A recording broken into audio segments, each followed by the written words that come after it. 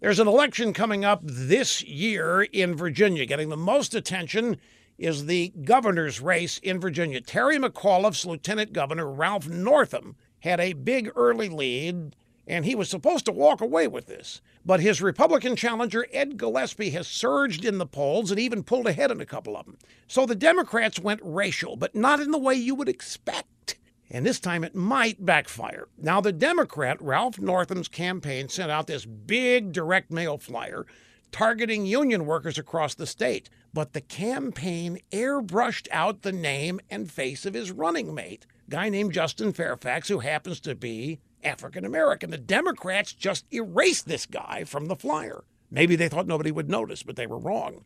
The drive-by media asked why the black guy was erased from the flyer. The campaign claimed race had nothing to do with it. They said that Northam's black running mate was airbrushed out because he was a negative on an issue. He opposed a pipeline in Northern Virginia, and union workers want it. The campaign expects everybody to buy this explanation, hook, line, and sinker. Now, maybe they'll get away with this. I mean, they're Democrats and the media loves them. But imagine if a Republican running for governor with a black running mate just erased him. You think the media would let anybody get away with it? They'd be slamming that Republican 24/7. You would know about it. You wouldn't have to be hearing about it from me.